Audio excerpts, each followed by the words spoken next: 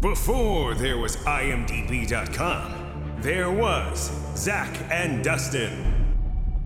Congrats! You found $2 Late Fee, the best 80s movies podcast in the world. We revisit our favorite 80s movies. And sometimes 90s. And soundtracks from our youth. And then we interview our favorite people who helped make them. All in the spirit of nostalgic positivity. Thanks for listening.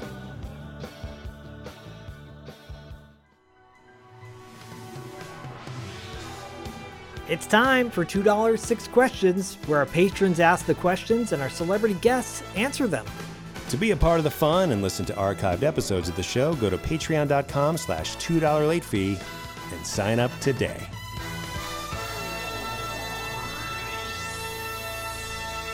We got questions from our fans. Can I shoot a few at you? Yeah. David Irons. David Irons is a friend of the show. He's a huge fan of yours.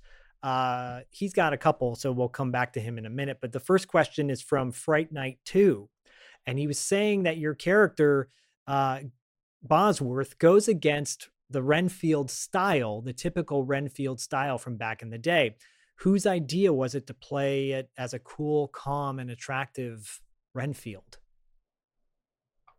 I'm going with Tommy Lee Wallace. It grew, we did the audition, we got the part, and then that started to grow during the wardrobe fitting and how we wanted to accessorize him.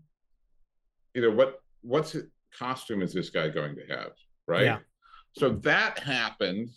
I remember when discussions with the costume designer that we decided to go with suits to make it an upscale. And I'm if memory serves me correctly, that pretty much was Tommy's doing. He wanted him to have a little panache. And then the bug eating just seemed kind of almost it seemed almost like I read this, it was kind of a throwaway. It was kind of like, oh, we're just adding this in because it's kind of creepy. And I said to Tommy, Tommy, what if this guy is a complete connoisseur of insects? Ooh, yeah. And that he knows everything about them, so that before he eats one, he's like relishing the scientific name and then just pops it in his mouth. And without hesitation, Tommy's like, yes, we're doing it. Awesome. So I researched and found the scientific name for whatever bug we were reading at the time. And that was me. I don't get a writing credit for that.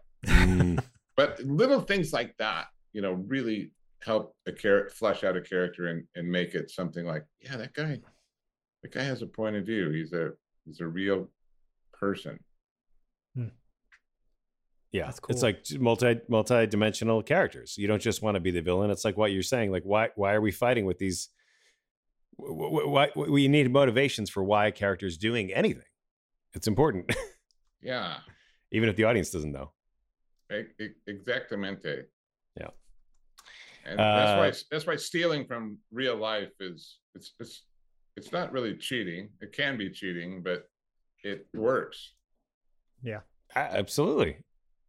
But you can as when you're watching, you're like, when a character is fleshed out, when an actor has done that work. So I think that's awesome. Next question is from our buddy Corey, Sleazy C. Can you still speak to dolphins like you could on the Key West show with Mr. Stevens? Well, Corey, I love you already for asking about Key West, because that was, how Orson Welles says Rosebud at the end of Citizen Kane. Mm-hmm. You might see Brian go, Key West. Because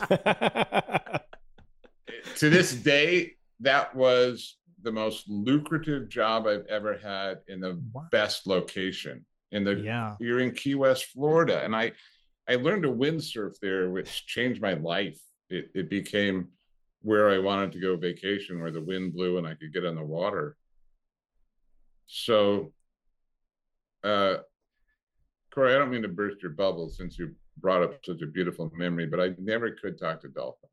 Oh, I couldn't do it. And I wanted to. believe me, when I was there and we had the dolphins, and I wanted that guy to be able to vibrate with my intellect. It didn't happen. Tried the Vulcan mind meld, didn't happen. But they're beautiful creatures, and yeah, the dolphin. Remember, we had a 20-foot. Fisher Stevens and I had a 20-foot open fisher. We bought it shortly after we got there, and I kid you not, something about the hum of the outboard on that boat. The dolphins would come to our boat, and you could and they would dance with you every time we go out diving, go fishing. I don't remember going out in that boat and not having the dolphin show up. Wow. That's so cool. So the boat could communicate with them. I couldn't. Good answer. I love it. Erin Gilmer is a friend of the show. Her question is, what are some of your favorite foods to eat? Oh, well, top of the list is sushi. Ding. Same. Love that. I spend a lot of time on the Oregon coast, where I get to still participate in wind sports. And so there's just picking mushrooms up there. My favorite is chanterelles. Secondly, matsutake, hedgehogs. I know a lot of people go crazy over morels. I do have some dried ones still. So those mushrooms are just fantastic, because I think we're just learning about what mushrooms can do. Yeah, totally. We've seen The Last of Us. We know. There is a mushroom that this guy has just patented that kills termites. I just read an article about a mushroom. Really? That there's a spore. What? The spore of the mushroom will get on the ants or get on the termites, and then they'll carry it back to the queen. And literally, there's video of these guys, these little ants with these little tiny mushrooms growing out of them, kills them. Whoa. And in the past, the old ants were really getting them. Yeah.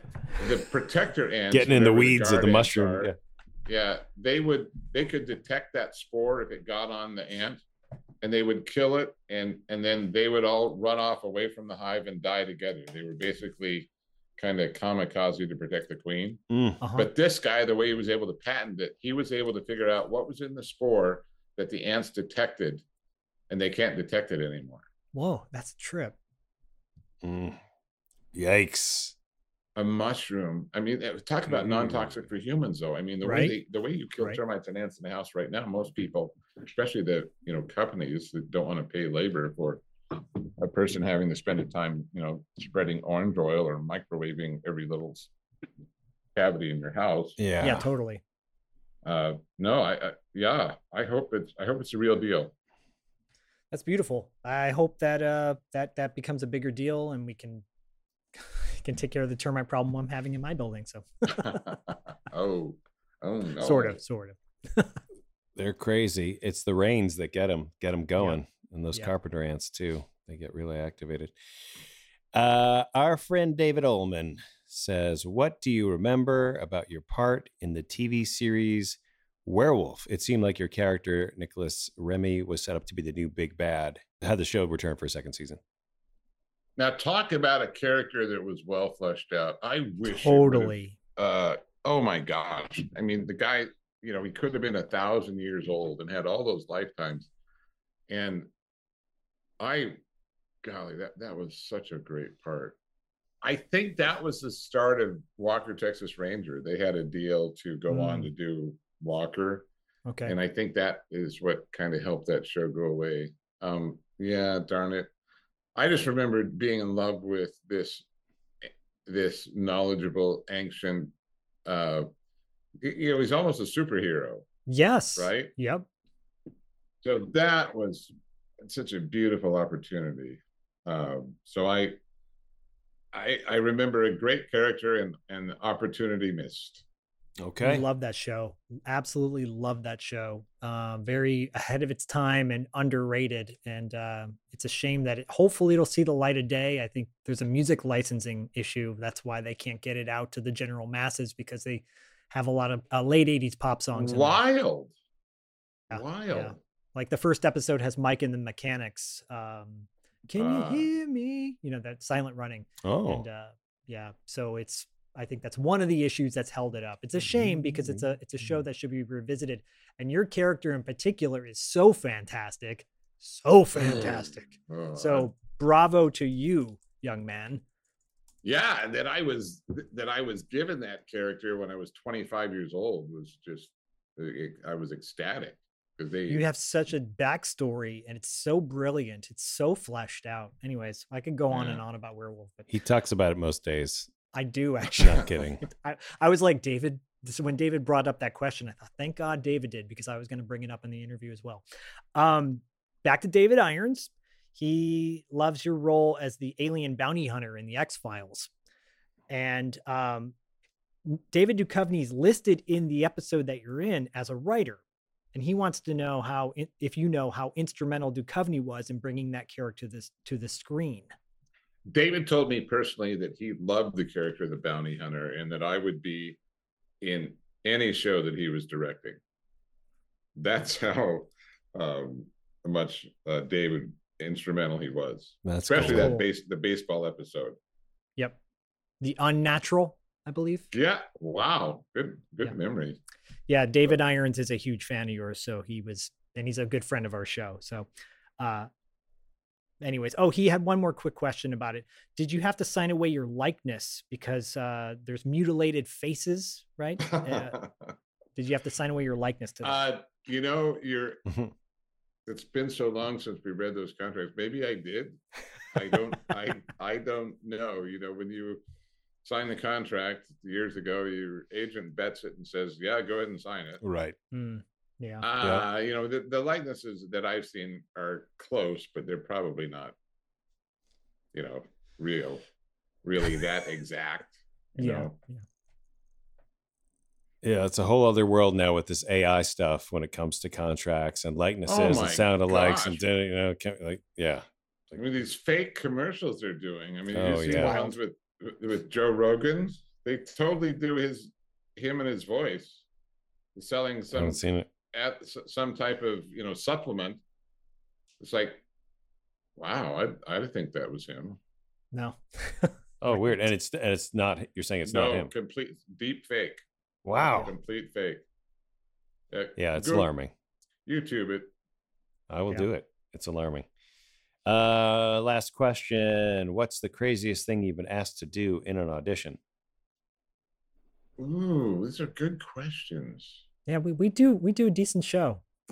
Good questions. Craziest thing I had to do in an audition. Golly. I know that, come on, brain, go through it. There's been some commercial auditions. I know that there is a great answer for this question. I'm blanking on it because it sounds like I'm going to have to get back to you. Yeah, we can ADR it. We'll ADR it. And okay, we'll loop it. We'll fix it in post. 3 days later. Oh yeah. He was asked to climb a wall and jump off right. a No, cliff. I know the feeling, because you're like, of course I have a story, but. Well, Brian, I hope that you'd be open to coming back on the show at some point down the road, because this has been beyond wonderful having you on. Tremendous. All right. Thanks so much for listening. We really appreciate it. Don't forget to subscribe and give us a 5-star rating? Don't forget to subscribe and give us a 5-star rating on iTunes. Don't forget to subscribe and leave us a 5-star rating on iTunes. If you listen to us on Spotify, that's great too. And you can find us on the internet. Don't forget to check out our website at $2latefee.com and follow us on Instagram and Facebook at $2 Late Fee Podcast. We'll see you next time. We did it. Hey! Hi, Duke. Oh, listen, I just wanted to say goodbye and remind you that the good guys always win. even in the 80s.